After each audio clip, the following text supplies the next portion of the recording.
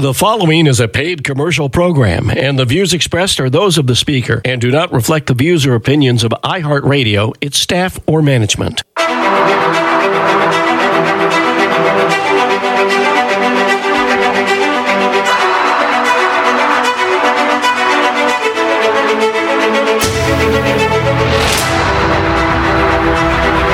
Good day, and thank you for joining us. It's time for Business Sense Radio with your host, Edward King. Edward always has interesting people to talk to and fascinating topics, and today is no exception. So let's check in with Edward King and learn all about today's program. Edward?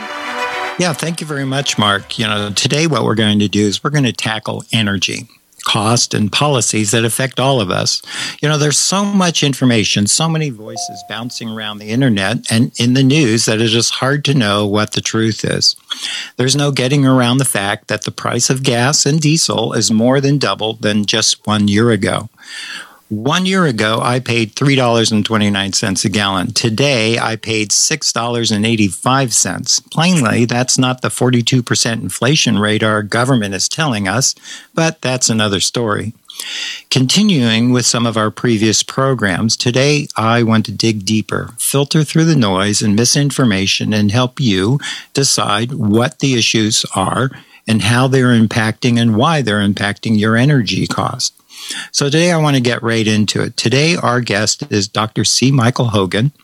Dr. Hogan has served as editor-in-chief of the Encyclopedia of Earth in 2012.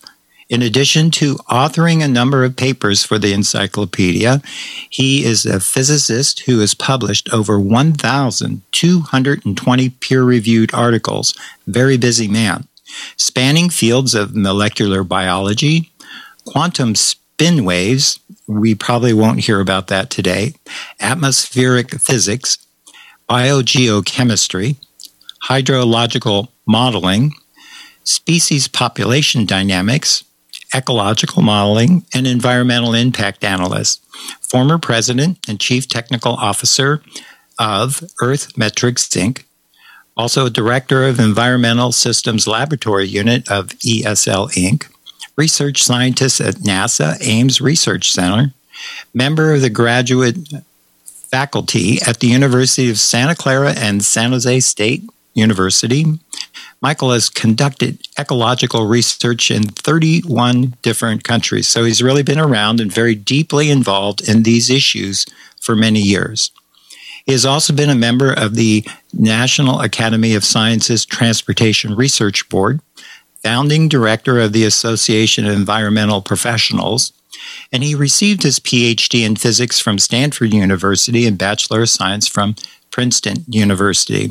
And we're very pleased to have him on board with us today. So I would like to introduce Dr. Hogan. Michael, welcome. Thank you, Edward. So before we get and tackle today's issues, I have to ask you, recently you wrote an article on why PG&E rates are 80% higher than the U.S. average. And many of us here think that it's California taxes and regulations. Are we missing something? So share with us why this is. Well, California taxes and regulations play a part, but the fundamental reason is the extreme subsidies that we have to give to the solar industry in particular to make it at all viable.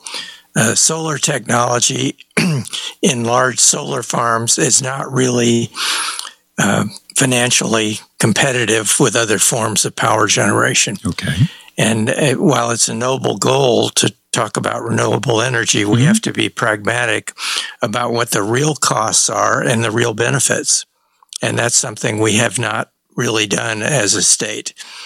Well, certainly it hasn't been shared with the rest of the population. So I'm hoping that someone dug into that. Now, another interesting thing is California has been closing its nuclear plants, which my understanding is it's zero emission and highly economical and efficient form of power. So why is California and other countries like Germany closing nuclear power plants? Well, the motivations for closing these plants are totally political and ideologically. They are not based upon environmental impact, and they're not based upon any kind of financial or safety concerns. the truth is that the two safest forms of energy in the world are wind and nuclear.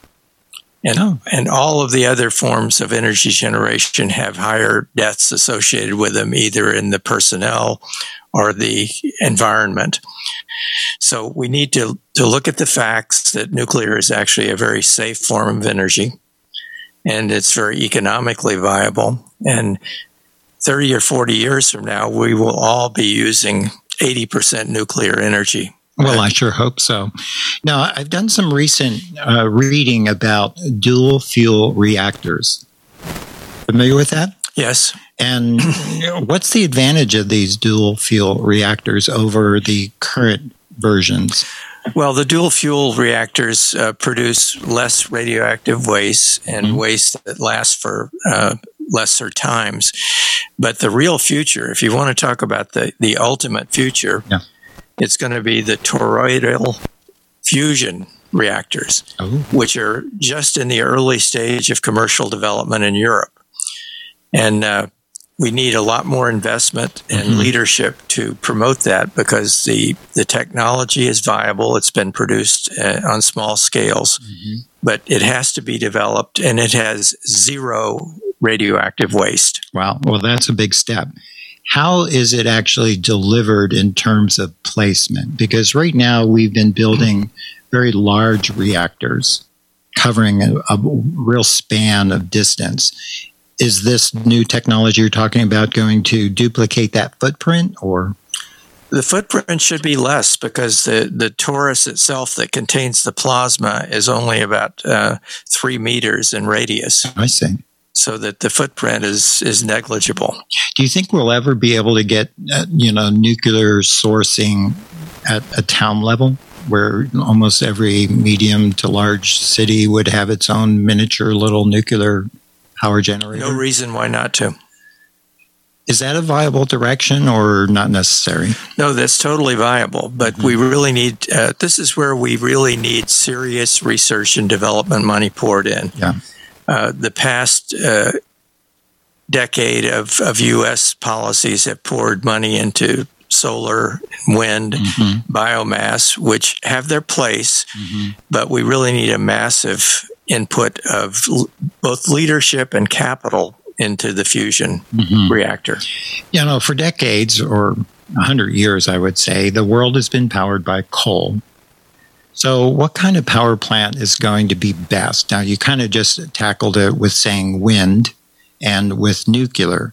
Now, when we talk about wind, how is that really functioning when we've got, inconsistencies with the sources? Same for solar as well. I mean, you don't get much solar coming out of the night sky. What about wind? I mean, there isn't any place on the world where wind is 100% of the time. Nowhere. Fundamentally, we need to look at our electric power grids as having a reliable base load. We need 70 to 80% of our power in reliable 24/7 sources. And the Brookings Institute has done a magnificent study answering the question you pose. Let's all agree that we can do better than burning coal. That's not really an argument. Okay. But what do we replace it with for our 70 to 80% baseload? Certainly not wind or solar. We wouldn't have enough reliable 24/7 energy in the grid. The 3 sources that Brookings came up with, and this really emulates calculations I've done. It's not a breakthrough study. It's just a comprehensive study of the energy sources. And they found that the 3 best power plants to replace the coal would be combined cycle natural gas, would be hydroelectric power, or would be nuclear power. And wind comes a close fourth. But solar isn't even in the map in terms of replacing it and they're looking at not just financial feasibility, they are looking primarily at environmental benefits of how much toxics and carbon are we adding to the atmosphere and the environment with these different plants. Very good point. So how bad is coal? I mean, obviously we're moving away from coal. What's disconcerting for me, because I understand why we're leaving coal. But what I'm saying is in China, as an example, they're building 43 new coal plants. And India, 72% of their electrical generation comes from coal. Those are the two largest populations in the world, concentrated populations.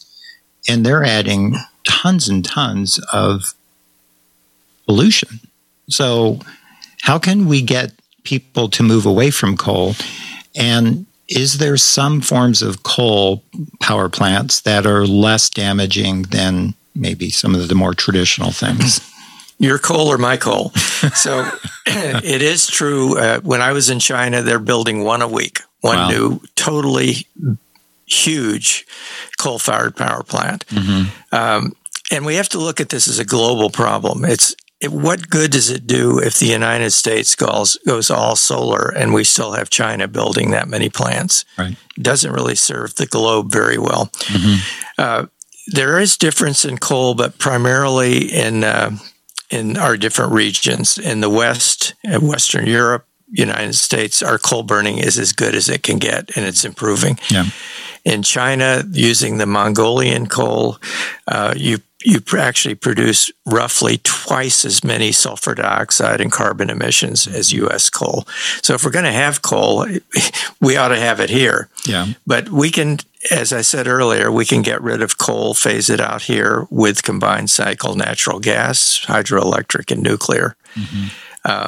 But what we should really concentrate on is not so much our micromanagement in the United States, but how can we really encourage China, India, and other countries that are heavily dependent on coal to convert to more clean sources? Well, I mean, the facts seem to speak for themselves. Why is it that China and India, but let's go back to China, specifically building new coal plants? Couldn't they build nuclear plants instead?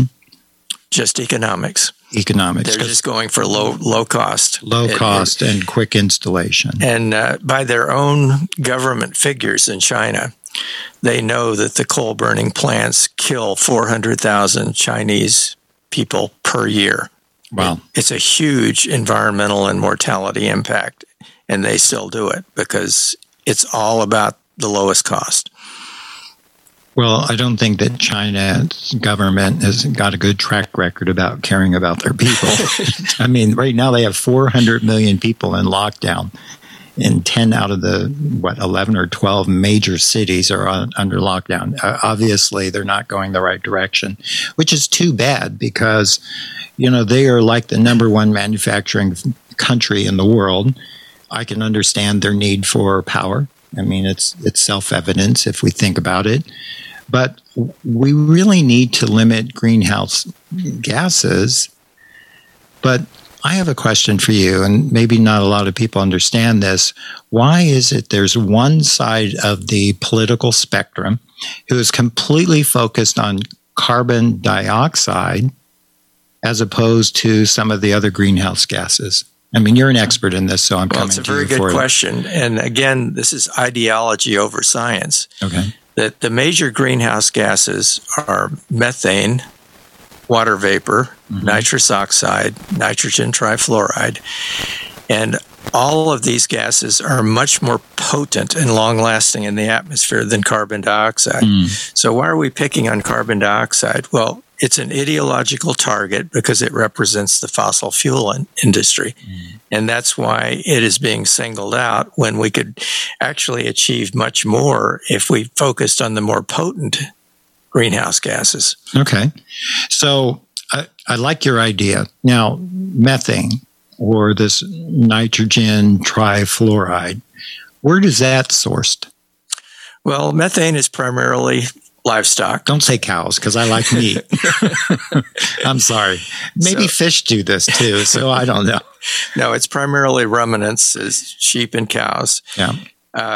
And there are certain things, certain feeds that can be adopted. That it's something we can make progress in if we really put our minds to it. The big irony, nitrogen trifluoride is the most potent greenhouse gas. It's the fastest growing greenhouse gas. And do you know where the primary origin of nitrogen trifluoride is? Politicians. Sorry, I had to. Levity is good. That's second. The primary source is the manufacture of solar panels. Oh, no.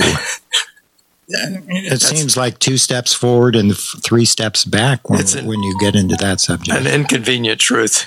An inconvenient truth. Okay, good. I don't think that we've ever heard that word and term. So these dangerous gases, how can we focus on the methane? I think you had mentioned that there are some feeds that should be fed to cows. And off the top of my head, I can't remember what it is, but it was something that I saw like a year or so ago. But what about water vapor? You had brought that up. That seems like a natural byproduct of just the Earth being round. That's just random. There's nothing we can really do in climate engineering that's going to have a big impact. Now, you had also mentioned hydroelectric.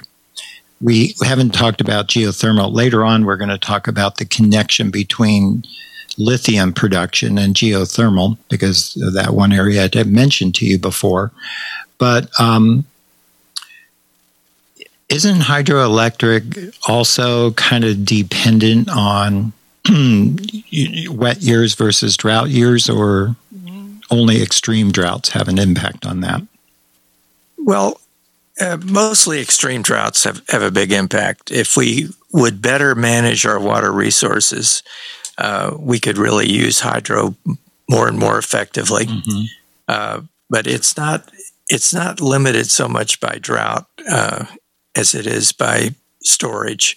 Well, one of the things that's somewhat related is that there have been water storage proposals made in the Middle Sacramento River. There have been some implemented where we can really store more water and therefore make it more available later in the year for farmers. And those haven't been implemented. That's probably the best thing we could do forward. But the hydroelectric is a life of its own. It's stable, it's reliable, it can survive drought years. Yeah. And, the other thing, too, is one of the things that you alluded to earlier is that, balancing out the power grid. Because, one of the challenges, if you're drawing from solar and drawing from wind during the daytime, wind you can catch whenever there's wind. The alternative would be to fill in the gaps with nuclear. Is this a good thought process that we've got a baseline of nuclear provide? I'm thinking about for the environment, a baseline of nuclear along with hydro, and then enjoying the benefits of the solar and the wind. Now, the solar and wind always seems to have an issue of not being available at night when the demands are high. And later on, we can talk about, the issues with batteries. But let's get back into solar, because you had pointed out something earlier. So with today's push in solar energy sources, why don't we start talking about the dark side of the solar panels? Okay, so what I want everybody to know is that having rooftop solar is generally a good project. Okay. With some caveats I may get to. But the biggest concern is the large solar farms down in the desert. And these have a number of adverse environmental impacts. First of all, they take a huge amount of footprint of reducing viable desert habitat. And it's not just when you install them, but they require continual maintenance and workmen and machinery going through these, so that the habitat loss of a large solar farm is material. And the other thing that is a downside of the large solar arrays is the fundamental need to wheel the power. It's generated in the desert, but we have to wheel it to where people live, and we have intrinsic losses in that movement of power. But the other thing that's not really well understood by the general public, I think, is the financial viability. Many of these large solar arrays are just not financially viable. We have to keep pumping money into them. As I said earlier, that's one of the main reasons our PG&E rates are high in California and Southern California Edison, because we have to subsidize these arrays. They're not. Now, we may get advances that will help us with solar technology for these large solar arrays, but presently they're not fundamentally financially viable. Is there any future for solar in terms of these massive farms? I think there's some future, but I think, again, we will be much smarter if we to stay with the rooftop solar installations for our commercial and residential facilities. And then the other dark side of solar is the amount of arsenic in the panels. It's a huge amount of arsenic, and we don't have any uniform mandatory recycling to make sure that the arsenic goes somewhere other than the environment. So, in fact, we don't even have any systematic tracking of how much arsenic gets in the groundwater. We do know that in an ongoing way, about 9% of the wells tested in the United States, including California, have arsenic levels that are essentially carcinogenic and adverse to human health. So we know arsenic in the environment is a big problem, and we're really not doing what we should be doing in terms of responsibility. In fact, many of our panels are not even disposed in U.S. soil because the toxicity is so high. So we ship them in large container ships to places like China and Bangladesh, where they dispose of them in open pit landfills. In one of my articles recently, I have a photo of the children in Bangladesh, 3 to 5 year old children, playing in the open pit landfills that are just strewn with solar panels and also discarded electric vehicle batteries. So they're leaching the arsenic into the air and into the soil right there where children and families are playing or helping to recycle or something like that without protection. It's direct contact. It's not in the atmosphere. It's just the children come into contact with the material. They view it as a playground. Right. Now, if there's arsenic leaching out of it in the recycling step, the end of life, is there a lot of arsenic issues at the manufacturing end of this? No, that's well controlled in the manufacturing side. There are some reported industrial deaths, but that's not significant. That's not a large number. It's really in the after use cycle. Okay, so just finishing this up. So we have solar panels on our homes and in small location usages, which makes sense because you can power your home during the day directly, right? Or your manufacturing facility. If we're looking at these large solar farms, which in essence, every day they're operating at a loss. So in essence, if you're thinking from a business perspective, what you're doing, the cost is $1.80 as your product produced. So you're losing 20 cents every time you spend $1. What is the life expectancy of these farms? I mean, it certainly isn't hundreds of years. I mean, they go out there and they build tens of thousands of these panels that are strewn throughout the desert areas. If you go down in Southern California, taking up a great deal of area, upsetting the environment, right? The desert environment. So how long are those going to last? Well, you get estimates ranging from 7 to 20 years. And the thing that makes it very complicated is that we are getting improvements in technology. But because of that, the panels get outdated much more rapidly than original projections. So that's good. I think it's just a area where we're getting ahead of our skis. We're pushing more solar than we are able to absorb financially or in terms of baseload comparisons in our system. Okay. Well, what we need to do right now is we need to take a quick break for our sponsors, and we'll be right back. Did you know that teachers' unions worked with the CDC to keep our schools closed? Did you know that teachers' unions contracted with school districts to take away your choice to decide whether or not to mask your child? California Parents United knew, and because of that betrayal, CPU is launching an initiative to give you your voice back. Join us in Corral del Tierra on Thursday, May 19th for the CPU Parents' Rights Initiative Launch and Candidate Forum. To RSVP, go to CaliforniaParentsUnited.org. That's CaliforniaParentsUnited.org. See you there. Well, thank you for listening to our sponsors. I hope that you support them. Now, we were talking about solar energy, and obviously the need for battery storage comes to mind in regards to solar, but as well as with electrical vehicles. What is going on with battery technology. So lithium, which seems to have some down environmental issues. Can you share with us one of the problems and the issues with the lithium production for batteries? Well, the main issue is just the energy intensivity of the manufacture of the lithium-ion batteries. Again, we have a number of toxic materials that go in that are energy intensive to mine, transport.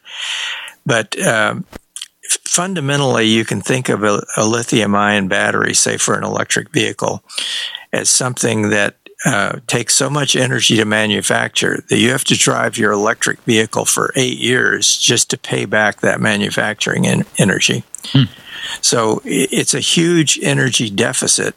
What the politicians always like to talk about is the operating electricity. They say, well, it's cheaper to drive your car on electricity because your charge doesn't take as much as buying gas. But what you have to look at with any of these energy systems is life cycle. You have to look at the manufacturing cost of the electric battery and the disposal costs. And again, as with solar panels, we don't have any prescribed method for recycling electric vehicle batteries. So again, they go on large cargo ships to Bangladesh and other poor countries and are disposed of in open pit landfills for the most part. Now, because I forgot to ask you this one question, I've read that there has been some investigation for, back to the solar, putting solar farms throughout a massive amount of the Sahara Desert. Have you seen those studies where they're literally like the size of Rhode Island or something like that, just making it one gigantic solar panel environment? Is that a viable, or is that just kind of pie in the sky? Well, it's eventually viable.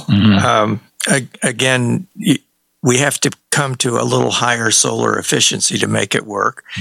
It does. I've hiked in the Sierra and ridden camels in the Sierra. I mean, in the Sahara Desert, and biologically, it's not as rich and biologically significant as our United States deserts.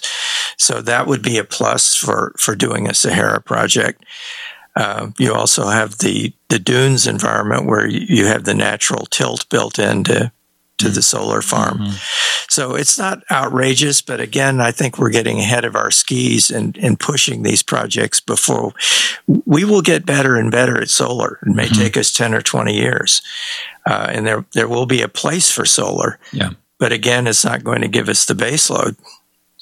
And we have the nuclear now technology. We have it now. Yeah. And I'm still curious. Now, I know politics always play a major role in bad decisions. I mean, any decision.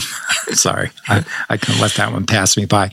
But it seems to me that instead of closing down the Diablo power plant, we should be building 2 or 3 of them right here in California, because we want to transition vehicles from gas and diesel into an electrical-based environment. To do that, we would need more power. Yes, we need more reliable base power. And we need it now because, I've read recent articles like 50% of the EV, charging stations up in the Bay Area are non-functioning. It's a very high percent. Well, the other fact you need to consider is that in our government's virtue signaling in California, they're pushing the electric vehicle. But most people charge their electric vehicles late at night when the sun isn't shining. So where do you think we get that energy? We import coal-powered energy in large amounts from outside the state of California. So we have additional wheeling costs and very high pollution costs because we do not have a reliable base load in California. And as you start out, both Germany and California are ones that have gotten most ahead of their skis on closing down baseload. And so both Germany and California are the closest grids to collapse. They've been very close to, they've been in blackout territory at times. And the other downside of that we've seen recently is because of Germany's dependence on foreign Russian oil, they're not only burning dirty oil instead of using their nuclear plants, but they are totally dependent on Russia. So they have no ability to sanction Russia with regard to oil.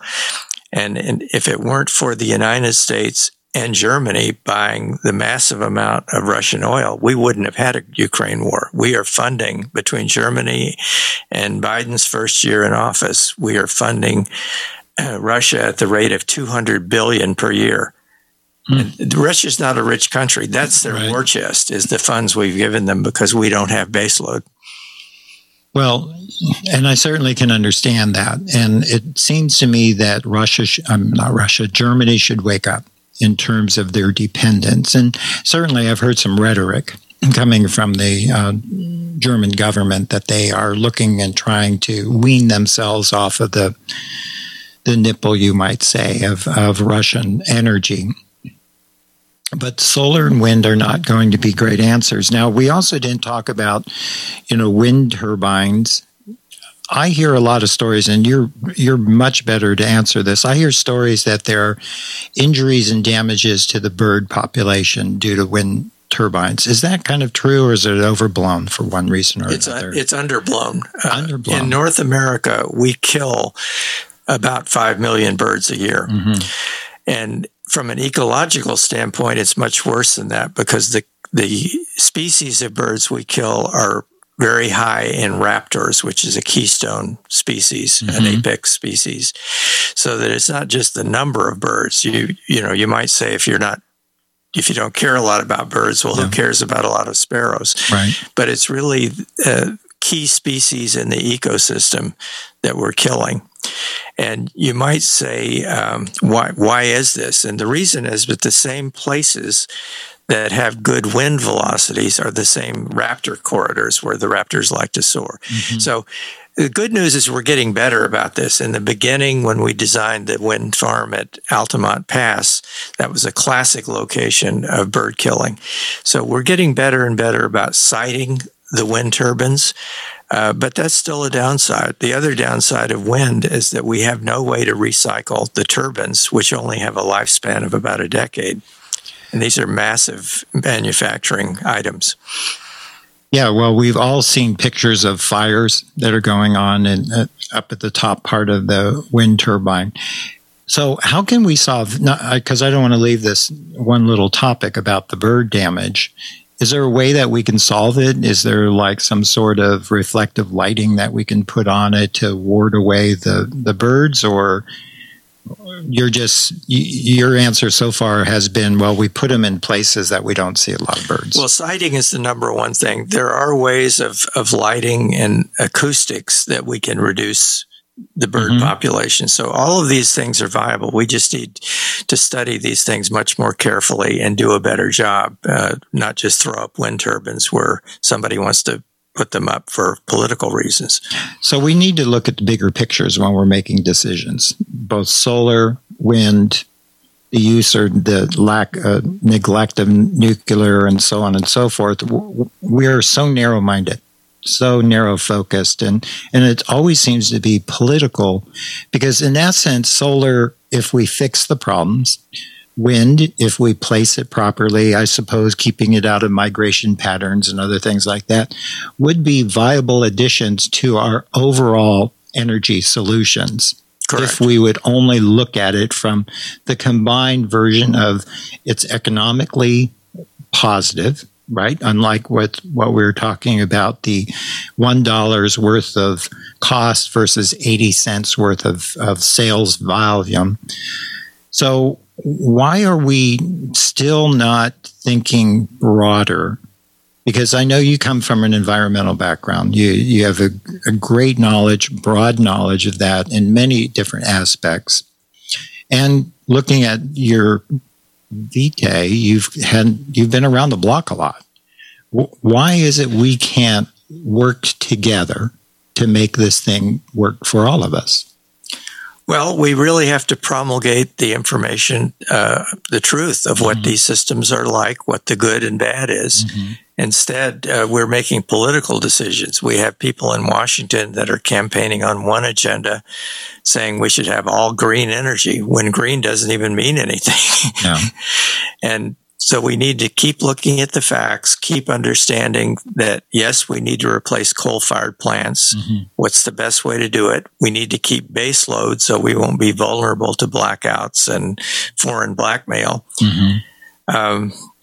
We need to keep our eye focused on economic viability because it really doesn't make a lot of sense to us as a society to have solutions that lead us into bankruptcy. Right. And part of our inflation equation is that we're not making good decisions on energy investment. Mm-hmm. And I think the other thing that you did mention earlier is that we have to look at this as a global community. And when you look at literally the two largest countries in the world who are producing vastly the most environmental pollution, we really all have to recognize that instead of beating up America by Americans, what we have to do is we have to refocus our viewpoint to spread out to change the countries that are actually causing the most global problems. Because, as I had mentioned to you before in earlier conversations, so my brother works for the California version of the EPA, and oftentimes we'll talk about how the wind will blow from China all the way across into North America, pollution that we didn't cause. So why can't we get there? I mean, what is the resistance factor? We've talked about China. They're growing. They're producing a new power plant, you said, every day. Every week. Every week, excuse me. Got to get that correct. Why are we getting nowhere with it? Well, one of the big problems internationally was the Paris Accord. And the Paris Accord was a sound good, feel good environmental agreement. But the first thing that it did was to give a pass to India and China, the biggest producers of carbon and sulfur dioxide, gave a pass to them till at least 2030 before they had to do anything. Mm-hmm. And so correspondingly, their emissions are not only the highest in the world, China has double the emissions of any other country in the world, but they're growing at a more rapid rate. Mm-hmm. So what we do need an international agreement, but it would read nothing like the Paris Accord. Mm-hmm. We need an international agreement that would encourage other countries, give them an off-ramp from the pollution, give them an economically viable way to get off of coal. And we've already offered them, in many cases, less pollution, pollution-free sources such as our nuclear capability. But again, they're making their decisions on cost. So we need to give them an off-ramp where it can be economically viable for them to go nuclear, and maybe a stick as well as the carrot to give them trade sanctions. But we have to get tough in a global sense. But the relaxed posture we're taking toward China in particular is not getting the world anywhere in terms of environmental benefit. Right. And so just take it one step further. The changes that we're making Europe and America, as specifically, go through to reduce additional pollution is not enough to offset the increase of pollution that we're seeing right now with China and with India. That's an excellent way to put it. That's correct. So and just for the listeners, it is more expensive to create solar. You and I have already talked about that. It is more expensive and less efficient to use wind. Wind has its place. And then it's an expense for Germany and for California to shut down nuclear power plants that are still within their lifespan. So we invested all these dollars, and I see this with Germany. They closed 3 at the beginning of the year, if I understand, and they're in the process, at least they were prior to the Ukraine thing, closing 3 more. Well, those are sunk costs where we could be recapturing those investment dollars by not retiring them early. Absolutely. So as a businessman, that doesn't sound like a good idea. Well, even our governor in California is reversing and thinking of reversing his stance on Diablo Canyon and realizing after hearing more data and looking at facts that it's just a bad decision to close Diablo Canyon at this time. Yeah. All right. So we're going to take another quick break for our sponsor, and we will be right back. Thank you very much. Did you know that teachers' unions worked with the CDC to keep our schools closed? Did you know that teachers' unions contracted with school districts to take away your choice to decide whether or not to mask your child? California Parents United knew, and because of that betrayal, CPU is launching an initiative to give you your voice back. Join us in Corral del Tierra on Thursday, May 19th for the CPU Parents' Rights Initiative launch and candidate forum. To RSVP, go to CaliforniaParentsUnited.org. That's CaliforniaParentsUnited.org. See you there. Okay, so we're back. Now, one of the areas that we had led into was lithium, and we really haven't talked about the environmental damage that strip mining does, or the increased use of water for some of their evaporation ponds. Those are means that they create and mine lithium. Am I correct on that? And where is it that they are doing these strip mines? Are they doing it over in Fresno, or are they doing it where? I mean, where's this big damage taking place? Well, most of it is in China and underdeveloped countries. Okay. We have for our use of lithium, we have a relatively small portion of its production. Mm-hmm. Now, recently I read an article, and I don't know if, I'm pretty sure I shared this with you a little bit, that right now we have the Salton Sea. And the Salton Sea definitely is a environmental problem, right? And it's really causing a great deal.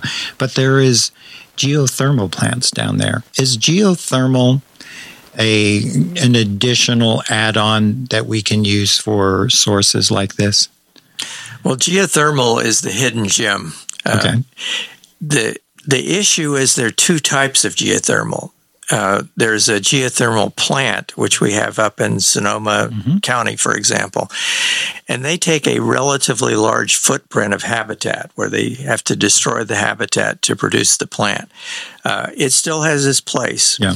But the hidden gem is what I call in situ geothermal. This is the most underdeveloped resource that we have on the planet. And in situ geothermal means that I can have a home that doesn't have to sit on top of a volcanic field, but I can drill down. I have a good friend and a neighbor of mine in Scotland has created this in his own home. You drill down really no more than about 100 to 150 meters, and you take advantage of the thermal differential between the slightly warmer water below your home and the surface temperatures. And this system actually pays back in about 7 years.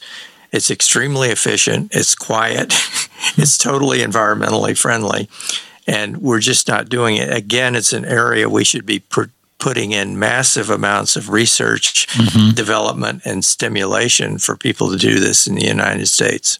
Well, that kind of sounds like Star Wars, because too good to be true. Okay, no, I don't mean too good to be true. What I mean is, there was, and I'm not a big Star Wars fan, so I can't say the exact movie, but there was independent electrical generation and power generation with residents that were sitting way out in the middle of some planet that I seem to remember. And they either had their own little nuclear plant there, or they were using this technology that you're talking about. So the fellow in Scotland, what was his cost to actually install and get it operational? Do you have an idea of that?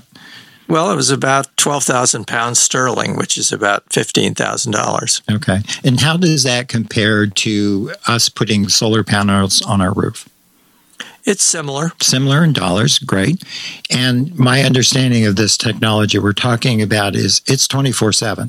So it's not relying on the sun. Correct. So seems like a win-win to me. Now, is it only good on a per household basis, or can it be developed and patterned for a neighborhood, as an example? A neighborhood would be viable. It's best and most efficiently used, most economically used in relatively small places. It's kind of like having your own water well, and you have your own. You could have a small neighborhood that could still work. Okay. And what are the limitations in terms of, where your home is at? If you're sitting on top of a granite like not a granite mountain, but, a granite-based area like Monterey Peninsula is, that'd be kind of tough drilling. But you might be in the Salinas Valley, or you might be in the San Joaquin Valley, or some of the other parts of our listening audience. It seems to me that there would be... Well, there's some limitations. Yeah. You wouldn't want to drill in pure granite, but there are plenty of locations where it would be totally viable. And again, it doesn't have to be, when I've traveled in Iceland, you have hot water right under you. I mean, really hot water. Right. So that's how they heat their homes, and that's why they're energy independent. But this would be available in most aquifers, because practically every aquifer has this thermal differential. And most soil types are easily drillable. So does it work like a heat pump, or? Yes. All you're doing is pumping the warmer water from below up to the top. And you might say, well, that takes a certain amount of energy, but these pumps take very little energy, and it works. It's economically viable. And it creates, for your friend in Scotland, it creates sufficient amount of electrical energy for him to be off the grid. Well, he's really doing it primarily for thermal heating. Okay. In Scotland, as you may know, they're craving some global warming. It's very cold year-round. Right. So they use it primarily to heat their homes. I wouldn't suggest it for generating electricity, but for the heating function, I should have made that clear earlier. It's superlative, and again, the payback period is amazing. You pay it back in 7 years, and unlike solar, you don't have a lot to renew. As long as you keep your pump working, your system can last 40 years. Yeah, I've owned rental properties, and they've been on independent wells, and it's very rare that I've had to go in there and replace the pumps. I mean, and they're the size of a car battery. I mean, they're not massive things. Exactly. Now, the geothermal plants that they have down and around the Salton Sea, I was reading an article that one of the interesting things, because it's geothermal and it's not like steam coming out, it's just burbling hot mud. And I'm making it simplistic. But one of the things that they've discovered that's burbling in that hot mud is lithium.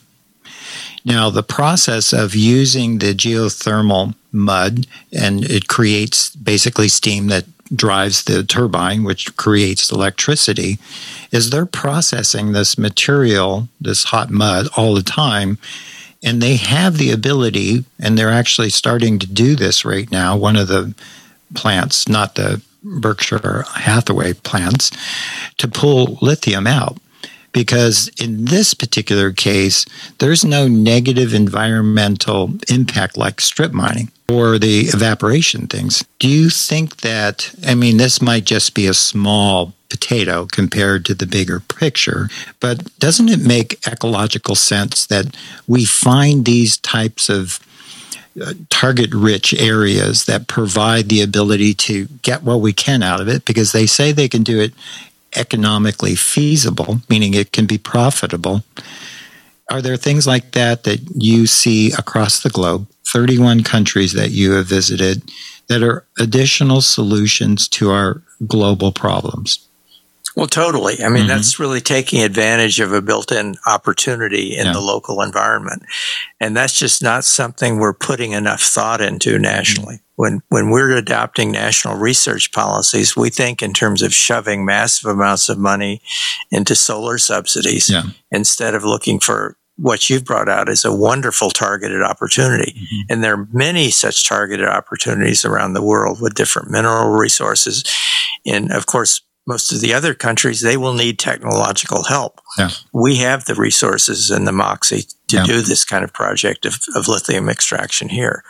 But we really need to be looking more aggressively worldwide at ways that we can help other countries more environmentally safely mine their resources and put them to use. And this is not a question that I had prepped you on.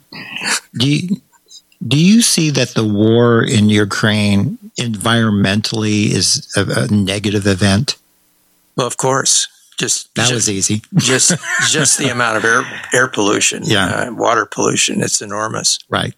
And the pollution with all the dead bodies sitting in unmarked graves. I'm just making a joke. That's not really a joke. So here's a new subject that I wanted to ask you about, because I think you're actually pretty high on there. Hybrid vehicles. I love the solution. What do you think? Well, I wrote a recent article, a peer-reviewed article, and others have written the same kind of article. But it's a very easy calculation. When you do life cycle calculation of environmental benefits, hybrid vehicles cannot be beat. Wow. They are number one in environmental efficiency. Mm-hmm. Number two is the internal combustion engine that has reasonable gas mileage. Mm-hmm. The worst vehicle for the environment presently, when looked at life cycle, is the electric vehicle, when you consider the manufacturing costs, the battery, and the disposal toxins. And people don't see that. Well, they don't see it because, first of all, the politicians don't talk about life cycle. They talk about your operating energy day to day. Mm-hmm. And that's an inconvenient truth for somebody who's pushing the agenda of electric vehicles. Now, don't get me wrong. We will get to a place in our society where electric vehicles will become rather efficient. Mm-hmm. And when we're using a base load, which has more nuclear in it, the energy, we still have to fuel these electric vehicles by charging them. Right. So when we have a higher nuclear percentage, it will make a lot more environmental sense to have an electric vehicle. And when we refine the technology of battery manufacture, it'll get better and better. Mm-hmm. But right now we're ahead of our skis with the electric vehicle industry. So a hybrid, in case you don't know on the outside, that what a hybrid is it has both electrical battery generation and a motor, and a regular engine. And the regular engine recharges the batteries. Well, and most importantly, it's not a lithium-ion battery. That's the real reason that it's so environmentally effective. It's a very simple, traditional type of battery. And I rented one of these new hybrids when I was on my Europe trip last month. Mm-hmm. And I was getting about 68 miles per gallon because of the combined electric and petroleum fuel. Yeah. Now, with hybrid vehicles, and I have never driven one, you have. I drive a big truck because, my life's needs are heavy-duty hauling. In hybrid vehicles, I only see them in tiny little spot cars, not the smart cars, but, small ones. Is it able to be translated into larger service vehicles? Well, it is. It's an area we need more research and development to make this happen, but there's no theoretical reason why we can't be doing it. And again, it's an area of our federal governmental policy we're just lacking in. Our federal government should be promoting hybrid vehicles like crazy. We should be doing all of the above for different types of service vehicles, heavy hauling vehicles, and make this happen. There's no fundamental barrier. It's just, quite frankly, it's just that between the federal government and the vehicle manufacturers, they're not pushing this agenda. So we only have about 2 more minutes to go. So I'm going to ask this broad-based question. Lithium, which is better than the lead acid batteries, and it was what allowed us to start with the electric vehicles, basically. But there are such issues with lithium and lithium batteries, disposal to manufacturing. Is there hope? Is there other battery technology that might be on the horizon that could solve that particular problem? Well, battery research is a much needed area, again, for investment. We're not investing nearly enough in that. We hear so much talk about storing solar power generated during the day, but our battery technology is in the Stone Age in terms of ability to do this in volume. So what we need right now, Edward, is research. We need to find better avenues, and we will. But we're not there yet. But it should be coming. And, we've run out of time. I think this was an excellent program. I certainly enjoyed it, and I wanted to thank you very much, Michael, Dr. Michael Hogan. And if you listened to the beginning of our program, you heard about all of his research and his background and his experience, and we are very pleased to bring our audience the truth and the facts to help you make a good decision. So, Michael, thank you very much. Thank you, Edward. A pleasure. And thank you, Edward King. And everyone, be sure to join us again next week on this station, again at the same time, for another edition of Business Sense Radio with your host, Edward King.